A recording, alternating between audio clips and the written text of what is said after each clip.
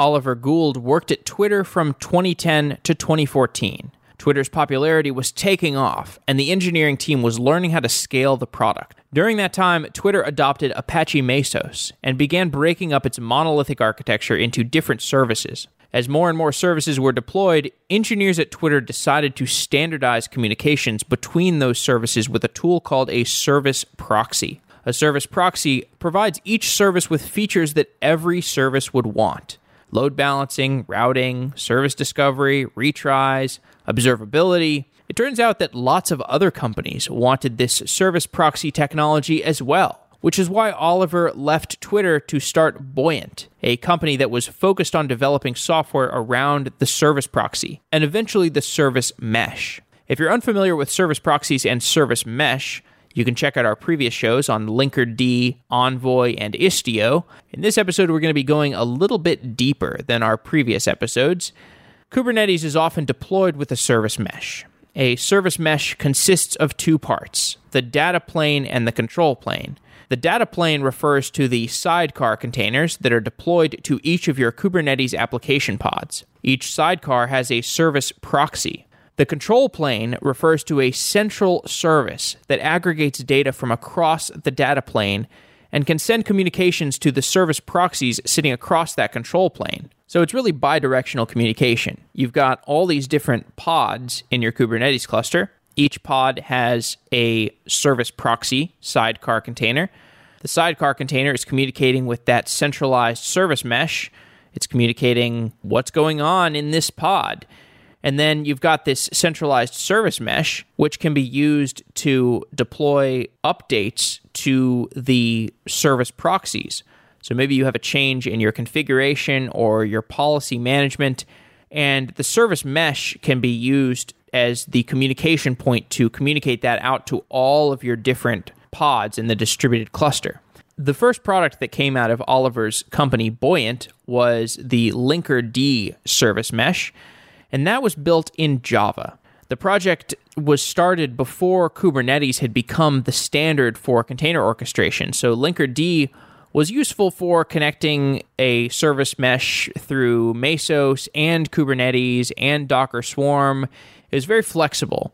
But once Kubernetes became the standard for container orchestration, Buoyant decided to build a new service mesh, which is called Conduit. And this is a service mesh built using Rust and Go. I think this is a great example of why it's so important that we eventually centralized on some kind of container orchestration system rather than all of the different companies in the space using either Mesos or Kubernetes or Docker Swarm. And yes, there are people who are using those other container orchestration systems, but the centralization towards Kubernetes allowed for, in this case, Buoyant to build a service mesh specifically for Kubernetes. And it's built using Rust and Go, so it's a lot faster and lighter weight than Linkerd. In this episode, we explore how to design a service mesh and what Oliver learned in his experiences building Linkerd and Conduit.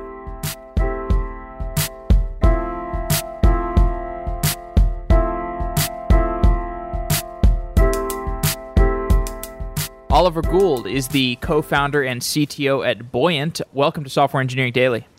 Thanks, Jeff. We've done a few shows with your co-founder, William Morgan, and the first one we did with him was a discussion of Twitter and his experiences there. And you spent a parallel period of time with him at Twitter. To set a stage for a discussion of modern infrastructure, let's reflect on how things were just 7 years ago at a place like Twitter. You worked on traffic and observability during your tenure, which was, I guess, 2010 to 2015. And that was a time when traffic was increasing, observability was increasing in importance. Can you describe your experiences? Oh, yeah. That's a great question. So when I joined in 2010, I was coming from Yahoo, and Yahoo is this very large, millions of machines all over the world, but a very kind of messy internal architecture. And I was really focused on config management at Yahoo. So coming into Twitter, I was expected to be like, okay, we'll be working on Puppet. And we certainly had a lot of Puppet and all of that. But quickly I was kind of thrown into what I now know to be a microservices migration. We didn't have those words for it then. I think we called it, system-oriented architecture or one of those bad words. But I was quickly kind of thrown into the re-architecture that Twitter built into, and that was having observability as a service, having compute and memory as a service via the Memcache team and the Mesos team, having kind of rich traffic libraries in Finagle, having a kernel team, and really having a distributed operating system for Twitter engineering to build into, and the platform teams at Twitter to build into.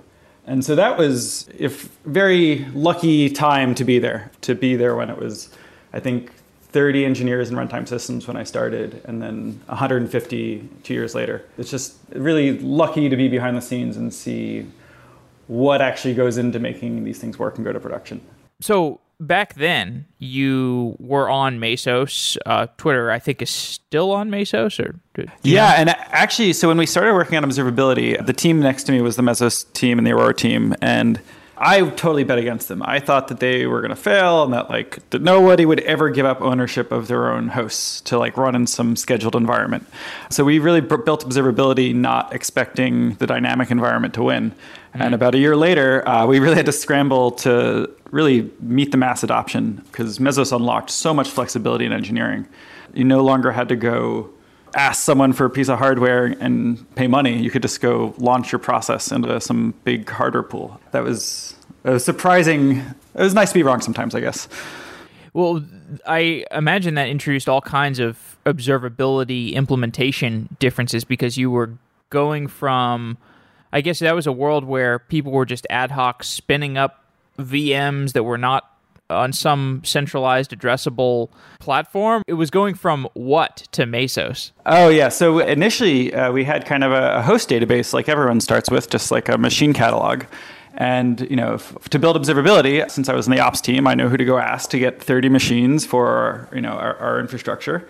And we'd go manually, SCP our binaries or Capistrano deploy our binaries onto those fixed static hosts.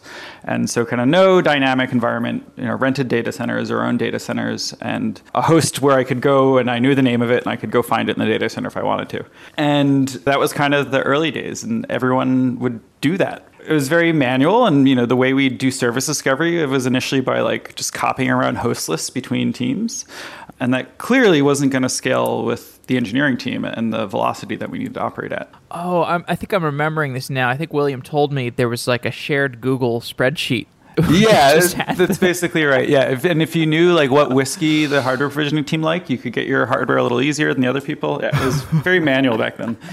So was there any hope of standardizing observability tools across those different host instances? Well, and the other thing to think about here is that this was kind of before the big microservice decomposition. So there were a few of the kind of platform services that had been extracted out of the monorail, but this is before there were a real distributed microservice. So it was really one big application being deployed every day. And so observability was mostly done through Ganglion Nagios and was basically statically configured, and it was basically okay. But there were some smart people in engineering who realized that we'd have to have a much more distributed dynamic environment to actually scale the engineering team. That we couldn't keep adding people to this one project and have it be at all maintainable. And so that's kind of where the need for an observability platform came from. And when we started with the observability platform, it was still kind of, you'd file a ticket to us and we'd start to monitor your static list of hosts that we could go pull from the database or from the spreadsheet. And over time, that became more and more automated to where now in the Aurora clusters, as you deploy, you just get visibility for free just by virtue of getting deployed into the cluster. So this move to having an increase in the number of services, I guess that coincided with Mesos. Either Mesos was, people wanted to have Mesos because there were more services and it was becoming a little more of a sprawling architecture, or it was the sprawling architecture was happening because of Mesos. Maybe you could describe a little bit about that, about that time as people were onboarding to Mesos and the monorail was getting broken up. Yeah. So as you can imagine, Twitter had at the time had a lot of tech debt and platform that we were trying to pay off. And at the same time, I think Twitter probably still has this problem. They were focusing on growth. How do they add more users to the product, month over month? And to do that, they had to be able to iterate much more quickly on the product. And so doing that in one big, Ruby application really wasn't going to fly. And so there was a time where people were just trying to jam all these features into the main application. And then as that became organizationally difficult and, it would slow things down, it kind of became natural to want to create new services as a way to just own your own schedule. So William, for instance, launched the photo service. If you see a picture on Twitter, it's his fault. And that was one of the first decomposed services, and that was kind of done so they could launch quickly without having to be fully integrated into the main application. And it's kind of that virtuous. And then it got harder and harder to get your own hardware. And so that there's this kind of tension that just pushed people into Mesos as the only platform where you could really move quickly. And microservices just become kind of a cultural thing that fell out of that. And Finagle eventually was a project that got started, if I recall correctly, to standardize some communications between these different services. As the services proliferated, people started to be saying, well, we should have some standard model for proxying communications between these different services. Let's build a thing for it. Yeah, it'd be nice if it was that intentional. In some ways it was. I think management certainly funded it in that way. But it started actually as a failed attempt to write a reverse proxy. And so they were going to write the Twitter front end initially. I think this is mid-2010 or so. And as they started to go through this, they realized they actually had to develop all of these kind of core pieces to write it. So they were building over Netty and they were writing in Scala, and they just realized they needed all these new abstractions to really make that ergonomic and correct. And that project can fail. The engineers working on it realized that they just solved a bunch of problems that every other engineer at the company was solving every day.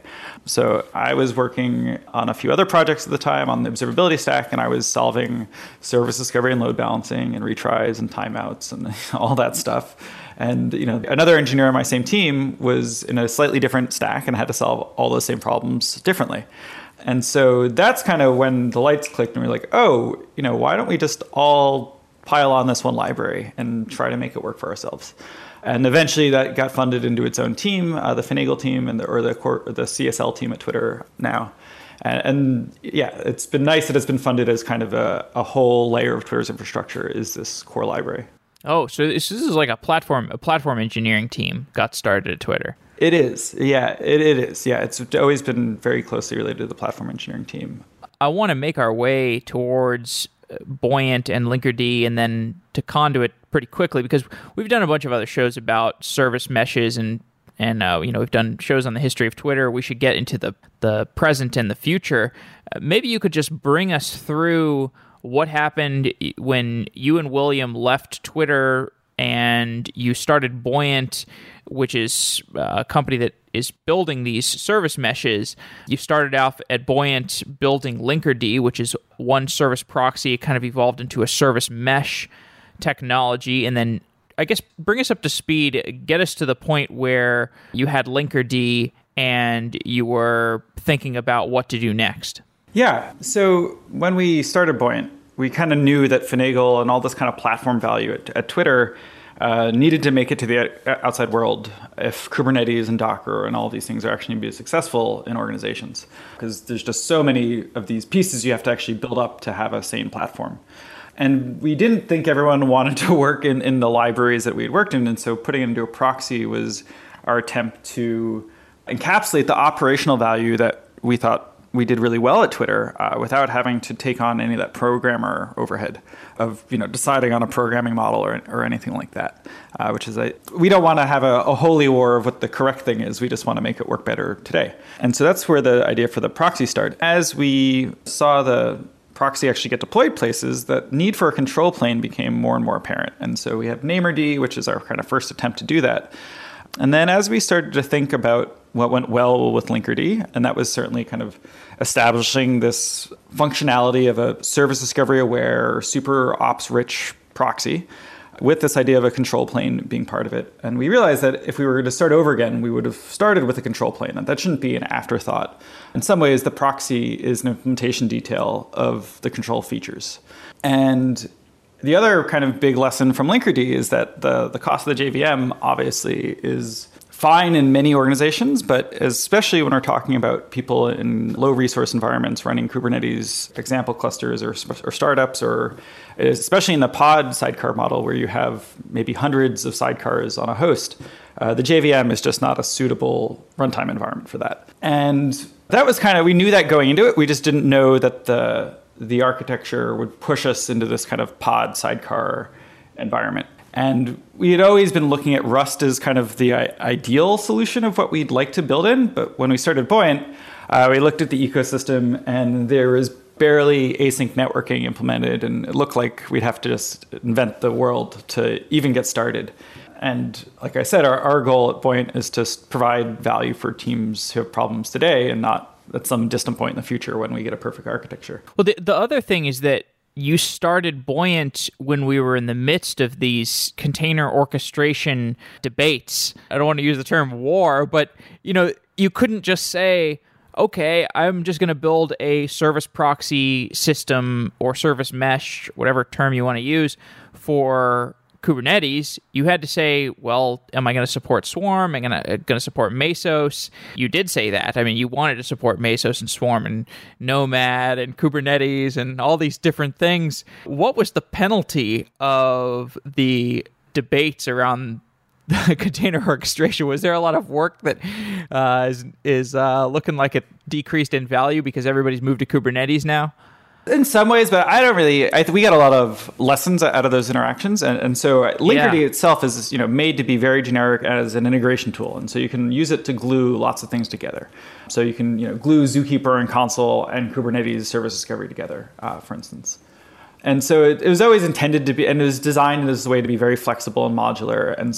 And honestly, a lot of that design came out of the Finagle implementation. And so we weren't adding a lot of abstraction overhead to do this. It was more, we knew the plugin APIs we had to build and just layering them in.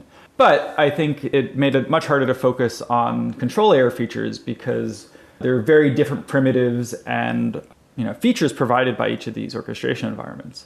And so when we started to think about Kubernetes as a target for Conduit, we realized that there's a lot you get just out of the Kubernetes API in terms of RBAC and auditing and storage APIs, service discovery. There's so many primitives in there that it just seems to, if we're going to focus on the control plane first and not on this glue level proxy that works in many environments, I think Kubernetes is a really sane bet there in terms of the features and adoption you get there. And if you were building a system where you could have a service proxy that communicates with something like Zookeeper, correct me if I'm wrong, but Kubernetes essentially gives you Zookeeper features out of the box. So that's like if you were building a service proxy for Kubernetes, you wouldn't really need to, well, I guess you could need to communicate with Zookeeper, like if you're running like a Hadoop cluster that just has to have Zookeeper within it. Or, I mean, tell me more about that. Like once the world has standardized on Kubernetes, which they now have, what kind of precepts can you change? Yeah, I mean, you'd be surprised. We work with a lot of organizations who, Kubernetes is not an entirely greenfield project, right? They have to integrate this in their existing environments. And so maybe their engineering organizations made decisions months or years ago that Curator is going to be a standard in their organization, and every application is going to integrate with Zookeeper via Curator. Well, the move to Kubernetes they may have to find a way to keep that integration going because it's not an all or nothing move to Kubernetes. It's an incremental move.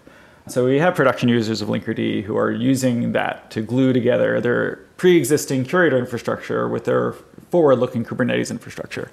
And so, yeah, Linkerd is a very pragmatic tool. You don't necessarily get to only start with a Kubernetes cluster. You might have to live the old life for a little while till. Okay. We're getting pretty wonkish here, I guess. Sorry. No, it's my fault. It's my fault. I should have set the table correctly. The service mesh model, whether we're talking about Linkerd or Conduit or Istio, you've got a data plane and a control plane. And the data plane is where actual application request traffic between different instances is carried. If we're talking just about Kubernetes, you've got your application pods, and then a pod has a sidecar that is a container within it that is doing the service proxying, the service communications. So every request between different application pods goes through the service proxying container. So you've got this container that's the sidecar container that is communicating with any other application sidecar container, so that every single communication between a pod and another pod is shuttled through this common component. And it gives you a lot of nice features, because if you can make an assumption that every single communication between different services is going to be seen by this type of container, then you can have some standardizations around the way that these different pods are communicating with each other. And this communication gets aggregated into the control plane. So you have the data plane that is like how all these different instances are communicating with each other. And you've got the control plane that's aggregating information from the data plane. And then you can do lots of interesting things in this control plane, because you can change things that are going on in the data plane, because you've just got this centralized point of communication between all of your different pods. So explain a little bit more about that relationship between the control plane and the data plane. Yeah, that's exactly right. And so, as you said, what we put in the control plane, so where we started with Linkerd was very data plane heavy, and we added all of the features effectively into the data plane. So service discovery and everything was configured directly into the proxy. And only later did we extract that into a different service into the control plane. And with Conduit, what we're doing is really starting with the control plane being the very kind of forward part of the product. And so that's written in Go. It's implemented with as a bunch of gRPC services. And so the idea there is that we'll be able to add a plugin interface. So if you want to write, for instance, a telemetry interpreter, or something that receives the latency information and success rate information and all of those things, you'll be able to write just a small gRPC service and drop it into the namespace that Conduit runs in. And your process will now start being dispatched telemetry information. And so that's where people will build into, and that's where your organization will build automation into, is a way to both control the proxy's behavior and configure how the proxies behave, as well as to receive runtime information from the proxies about what traffic is running in your system and how the proxies themselves are behaving in relation to each other. So what kinds of commands would I want to issue? So if I'm an operator and I'm looking at the control plane and I can do all kinds of stuff from this control plane, I can issue commands out to all of these different sidecars that are sitting on all of my pods across Kubernetes. What kinds of commands might I want to issue? So with Conduit, we've really started on kind of the observability first features. As we get into kind of more policy-facing features, we'll talk about in a second, that can be quite a bit more complex and security sensitive. But what we really try to focus on with Conduit is, one, not requiring total adoption, that you should be able to add these sidecars to just certain pods or certain services, and they don't have to be added to all services for you to get information out of them. So if I only want to debug one service, I can just add pods to that, sidecars to that service. What I can do with the control plane is, with Conduit, we can actually tap into requests. And so you could think about this at kind of like TCP dump, but for your inter-service requests. And so it works at the request level, and I can say, well, ask the control plane to tap requests that match this path or have these headers or something like that. And then we can actually select out those requests and send them back to the user as they're delivered. And so if the alternative would be to log every single request and then grep them out of some logging system. This allows us to kind of subscribe to events in the system that we really care about for diagnostic purposes primarily today. Later, we'll add more policy-facing features. So for instance, this service can't talk to this service or can talk to this service. Or I want to allow the SLA between these services to be 2 nines, whereas the SLA between these two other services is 3 nines.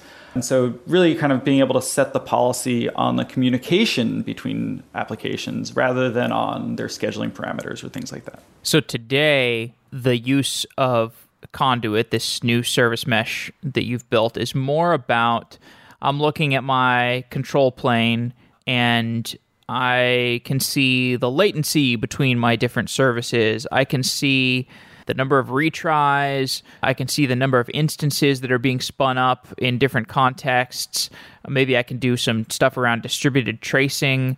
I guess talk more specifically about what observability features you want from a control plane and how does it fit into the overall, because like observability is like a big term.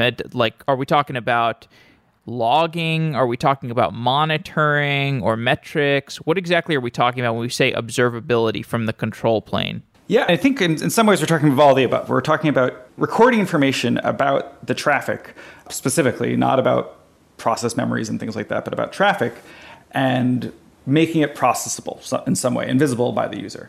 So things we, of course, track are counts of things. So the number of requests, the number of successes, the number of failures. We also talk about latency distributions and size distributions. So how long did it take to get the response to this request? And the way that Conduit tracks this is in a very kind of detailed way. And so we actually can get this down to the method and the HTTP method and the path, and even down to specific headers if the user cares to configure that in the future. And so we can requests that fail to the post endpoint have this latency distribution, whereas requests that succeed to the put endpoint have this latency distribution. And so it really lets you kind of slice and dice the behavior of your application without having very specific code instrumented. As we start to talk about distributed tracing and things like that, that will, of course, fall into the proxy over time. But the focus for Conduit right now is to be absolutely zero configuration, zero code change. If we're going to support tracing, that requires some sort of application buy-in to forward headers or some other sorts of information from request to request. And so we haven't tried to start there. We want Conduit right now to be, you don't have to configure anything. You just install it and you get visibility for free. And we'll be adding TLS and things like that in the near future as well, just so you get these features for free without having to learn a bunch of new things about the service mesh to take advantage of it. And am I doing anything today at the control plane to do load balancing, for example? Because I think in an ideal world, you might correct me if I'm wrong, but you might be looking at your control plane, or you might configure something in your control plane where if there is significant latency between these different communication points, maybe I want to add more networking bandwidth somehow, or add another service instance of something. I might want to increase the some other configuration thing in response to where I'm bottlenecking, like where the latency is occurring. So how am I programmatically doing something that is actionable at that control plane? Yeah, that's a great question. So there's kind of two main strategies for this. One is in the proxy, much like in Linkerd, we'll be doing latency-aware load balancing and circuit breaking and all of those kind of baseline operational things. And so the way that works in Linkerd is that we actually measure the response latencies for every single request to each endpoint, and we use that information to inform how to distribute future requests. So we basically have a load profile for the entire cluster at each proxy. As I was saying before, the control plane has this pluggable telemetry system, or that will become more pluggable over time at least. And that's where we'll be able to integrate these kind of hooks. So you can detect these events in the system and say, oh, well, my latency is increasing, and then react to those. And even today in Conduit, we install Prometheus with that. And so you can use Prometheus's alert manager and things like that to have triggers based on latency information, for instance, to do auto scaling or things like that. We don't want to be too prescriptive on what those remediations are right now, because I think it requires some knowledge to make that work right. But over time, as we get more insight into what the applications are doing, all of those things become possible in the control plane. Okay, so maybe I have it wrong, but so on the proxy level, you've got all these sidecar proxies. You've got a sidecar proxy that runs with every application pod, and those proxies can say, hey, we're getting a lot of latency for this thing, or we're having trouble responding quickly. We need to scale up. The actual proxy instances can say the service needs to scale up. Is that accurate? Oh, well, the proxies is kind of dumb. The proxy is really just saying, hey, here's latencies. And then the control plane is getting all this information and can look at it as an aggregated cluster view of the thing and say, oh, look, I've hit my SLO here, or my objective, and okay, my latency is out of the P99 latency. Maybe I have to go scale up more instances of this thing to satisfy that. But that can't be done in a totally application agnostic way, right? Adding more middle tier services doesn't reduce latency if your database is on fire. Right. Okay. So the control plane is really where the commands get issued back to the data plane, the different proxies, and it might say to one of the proxies, hey, we've detected this kind of issue and you need to scale up to more instances. Yeah, and the proxies themselves won't be doing any of the scaling, right? So the control plane may talk to the Kubernetes API to scale out a replica set, for instance. Oh, okay. Yeah, and so the control plane will be that thing that's talking to other control APIs like Kubernetes and reading telemetry data and then doing something with Kubernetes to enact a change. Cool. Okay, so for somebody who has not actually operated Kubernetes like myself, I'm looking to get on that this Christmas break. That's one of my one of my tasks to do in the next week is actually spin up a Kubernetes cluster for the first time. It's a fun time. You'll enjoy it. Is it? Okay, great. Well, I'm looking forward to it. I won't be an armchair architect anymore. But until then, so let's say I'm getting this information from my proxies to my control plane. The control plane says, okay, I want to scale up one of these replica sets, which is like the abstraction of numerous replicas of a service. What happens during that communication between the control plane and the Kubernetes API, and what is the command that the control plane is issuing to the Kubernetes API, and how is the Kubernetes API broadcasting back to that replica set, the set of service instances, to scale up? Just for people who are a little newer to Kubernetes, how does that process work? For sure. And so you might have something that sits in the control plane that's just reading telemetry and looking at, different for conditions, or maybe there's a Prometheus alert manager that's triggering some events based on some SLAs or something like that. And when these events are triggered, you can have a program that's, for instance, written in Go. There's a nice Kubernetes API client. And you can talk to the Kubernetes API and say, well, this deployment, so let's say there's a user service. Every service is a user service. We can take a deployment and read it and say, oh, there's only 5 instances of this deployment. And now I'm failing my latency objective. Maybe I need to schedule more. And so what we can do is just push a new YAML object into the Kubernetes API. And it's literally HTTP put. It's a little easier if you use the Go client, though. And update the object, and you can increase the replica set to 10 or something, or it's even just a simple CLI. You can say kubectl scale 10 and then give the deployment name.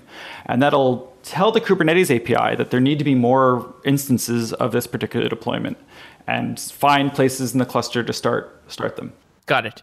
And so the future of the control plane is to have some more features around security and other, I guess, more control. More control, yes, exactly. So what kinds of security policies would I want to implement at the control plane? Like, what does that actually mean? So there's a kind of variety of policies. And one that we kind of need to start with, there's various projects around this right now, like Spiffy, is just having identity on both ends. And so if I get a request from another service, how do I know what service that actually came from? That could be a staging service, that could be a production service, that could be a service pretending to be another service, right? And so just being able to establish identity between services cryptographically, like with TLS certs, that says, okay, I actually can be assured that this service was run by this other user who's calling me. And so that's something I think we'll be doing in the short term, is working with these other systems like Spiffy to just integrate with that basic level of identity in the system so that we know where requests are coming from.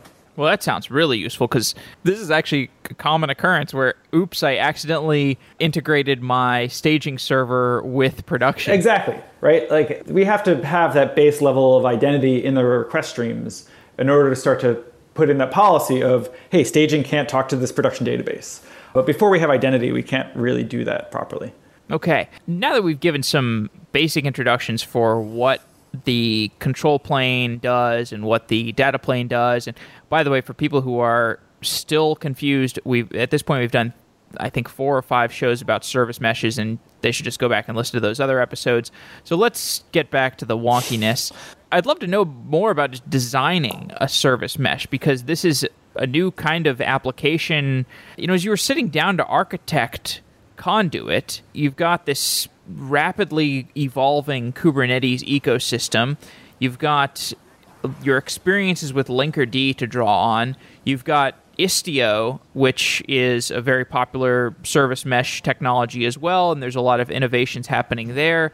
When you're looking out across this landscape and evaluating the knowledge that you've gained over the last couple of years, what were some of the design considerations when you were building Conduit? The biggest one is keep it simple. Absolutely. We started with Linkerd and we realized that a lot of our users get stuck in kind of the richness of the configuration. It can do so many things and it's so configurable, but it's kind of easy to lose sight of the things that you must do because you get kind of overwhelmed by all the things you could do.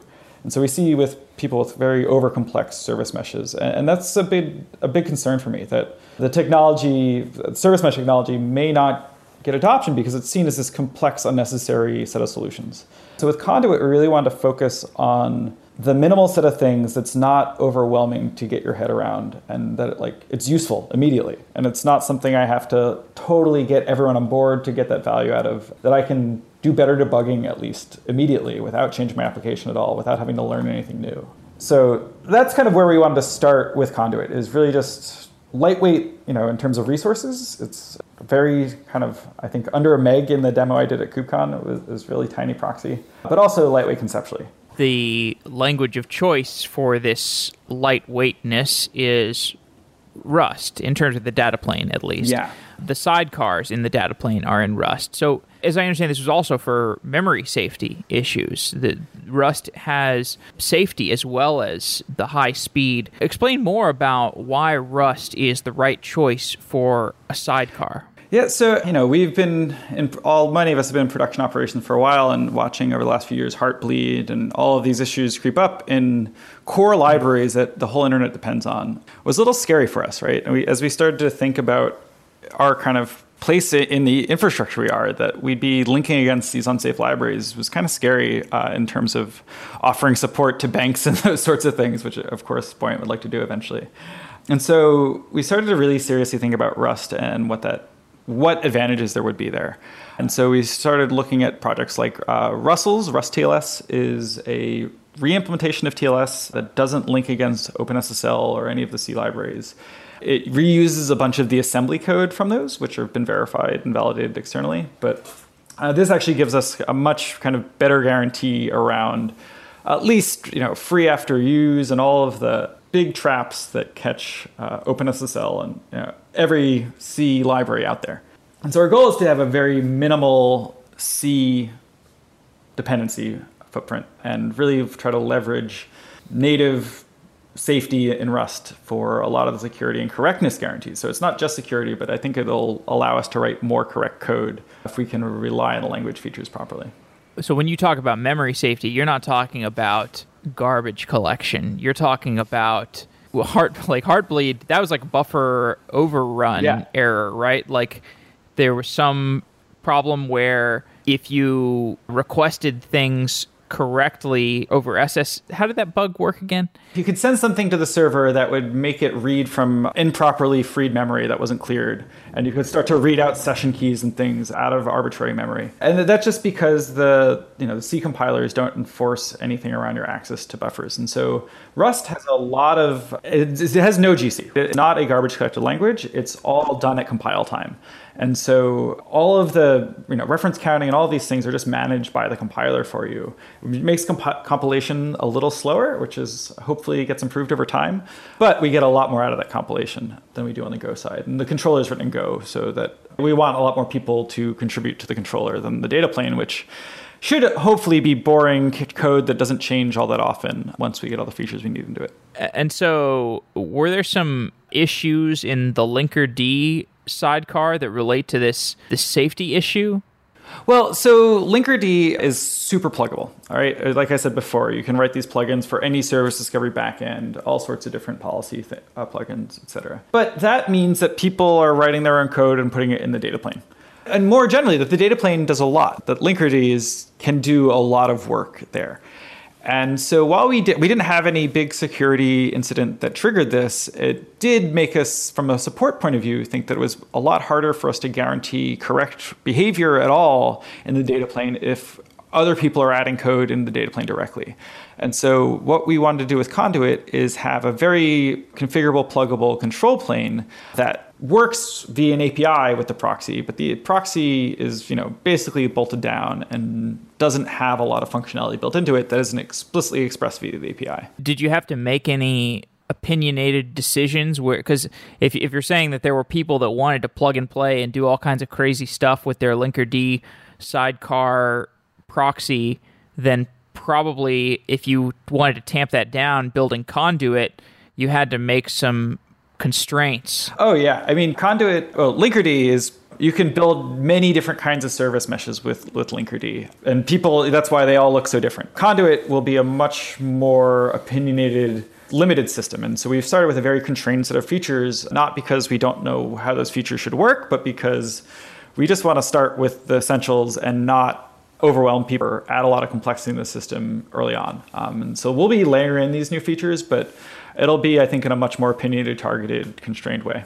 And you said the communication between the data plane service proxies and the control plane, the service mesh, that's over gRPC? Yeah, that's over gRPC, and all of the interfaces within the control plane are also gRPC. And so we kind of have a small microservice in the control plane. Explain what gRPC is.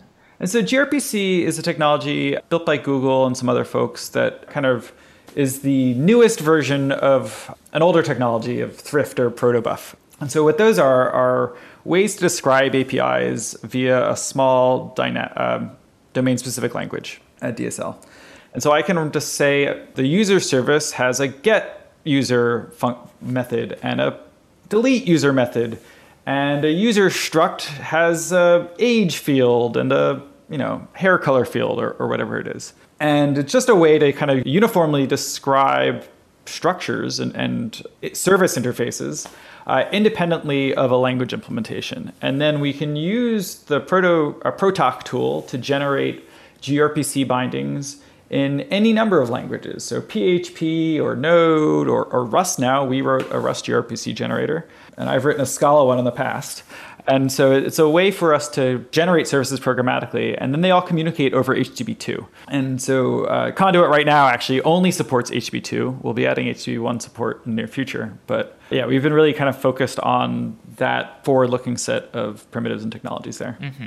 So just for some historical context, so I think, if you want, many of your services throughout the internet probably communicate with HTTP requests, get put RESTful requests, but they're sending JSON as the content, or they're sending XML as the content. You could just as easily send gRPC or protobufs as the content. Is that correct? Yeah, well, and gRPC can even generate JSON bodies, just a way for building the clients and server code that generate that. And so when I write a gRPC server, I don't even know whether it's JSON or protobuf on the wire. The library can choose that for me.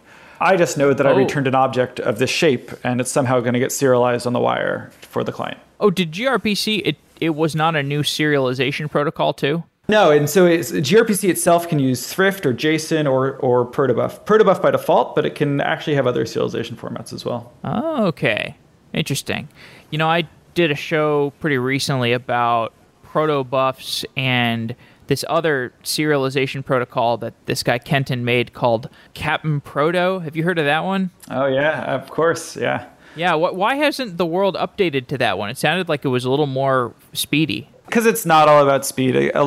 These things exist in organizations where they have a lot of existing protobuf or a lot of existing Thrift. Twitter, I think, will never move away from Thrift just because they've got so much investment there. And I'm sure Google will never move away from protobuf for similar reasons. And so once these technologies get entrenched in organizations, it's just hard to rip them out. Yeah, and I guess you got to be 1,000x better or 10x better or something to really get people to do that kind of thing. Yeah, the CPU cost is not the only cost. Right? Yes. Okay, and let's shed a little more light on this communication. Like, when am I writing a gRPC plugin or service, and what does that look like? Yeah, so let me kind of walk through maybe the life of a request a little bit. When your service tries to send a request, it'll just say, okay, I want to call the user service and send this request there. And when that goes out, when you've injected the sidecar into your application, we add a IP tables rewrite rule that sends all that traffic through the proxy. And so you don't have to change your application to send traffic through the proxy. It all happens automatically. When the proxy gets a request, it's going to look at the headers, right? It's going to look at the host header and say, where is this request going? If it knows, if it's looked up a request like this before, it'll just forward it along over that load balancer to that endpoint. Otherwise, it'll send a gRPC request to the controller and say, hey, I need a lookup for the user service. Give me back the set of IP addresses that make up the user service. Actually, IP and port addresses, right? And so then that's over a gRPC request, and the server responds with just a stream of updates, watching the Kubernetes API basically for service discovery changes. Then once the proxy gets all of those addresses, it builds connections up and starts to dispatch the requests to whichever endpoints are available that it can send them to. And so each request it gets, it may send to a different endpoint in that cluster according to whatever load balancing logic applies. Then, as these requests go through the proxy is also counting them and measuring the latencies and looking at the status codes and things like that, and building up a collection of data over some time window. And so by default, every 10 seconds, we flush out a bunch of data to the control plane of recent telemetry. And so, yeah, we keep buffering up data and then just flush it out to the control plane, which ends up in Prometheus and is queryable in the UI or via the CLI. So if I'm an operator, or I guess a developer who even knows what the difference is anymore, what's my interaction with the service mesh technology on a day-to-day basis? Or when am I writing these plugins or this code for a service mesh? Yeah, so the plugins are going to become when you have an automation. So like I said, we have Prometheus in there by default. We have a telemetry API. So you don't actually have to write a plugin into the mesh to start to read data out of it or things like that. But let's say you wanted to plug in maybe you want to send some of this data to Datadog or to your other in-house telemetry backend. Well, you then might write a plugin that's going to filter the data according to what you actually want and send out some report to another service. Or let's say that you want to have slightly different service discovery logic, and that the way that you look up services isn't the default way that Kubernetes looks up services. For instance, because you have one of these hybrid environments because you're migrating to Kubernetes still. Well, then you might write a destination plugin. We call the destination service is the service discovery service. You might write a destination plugin that applies your service discovery logic before falling back to our default service discovery logic. And so it's going to be for kind of overriding behavior. Later, this will also come into policy when we start to say, rate limiting policy, or can this service talk to that service? We'll be integrating with things like OPA, the Open Policy Agent, as APIs that you can plug into the controller, and probably also the XDS APIs. And so these are a set of APIs that Istio uses with Envoy. I expect you'll be able to plug in those APIs as well into the control plane over time. Okay, yeah, that was my next question. Was you look back 2.5 years and you see how Kubernetes and Mesos and Swarm and the difference between them led to a slower pace of innovation than we have today. Like today, at KubeCon, it was just insane you could tell how fast everything was moving. And it was basically because people were saying, okay, we're using Kubernetes. Everybody's using Kubernetes. Get on the boat or get off of it. And because of that, people can make certain assumptions. Open source projects can make assumptions and enterprises can make assumptions, and we're all rowing in the same direction, and it's great. And it makes me wonder, is the service mesh another winner-take-most market, or is it, could you have some kind of standardization like we're seeing with the Open Container Initiative, kind of a container definition that is more broad? I think we're also seeing this with serverless. I think the serverless people were meeting and having their, some back office discussions at KubeCon, like, how are we going to standardize serverless? So yeah, if you can standardize it, then it almost doesn't matter if you're running Istio or you're running Linkerd or you're running Conduit, because you've got a standardized plugin interface. Yeah, I think aspects of those things will standardize, like service discovery, natural thing for an API to become boring. But I don't expect all of service mesh to become boring. I think there'll be parts of it that become boring and parts of it where it's really worth differentiating in terms of features or opinions.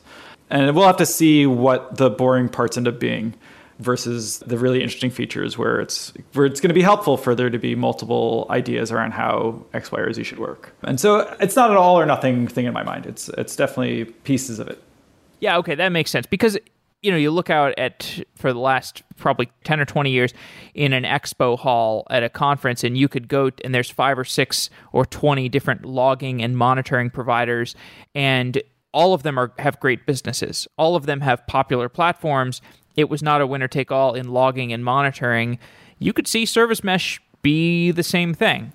Yeah, and all of those logging things have similar have standard features, and they differentiate in other ways. And I think Service Mesh will be the same way. Buoyant, obviously, our mission here is to provide that immediate value and work with the people we've been working with for the last 2 years to solve real problems today.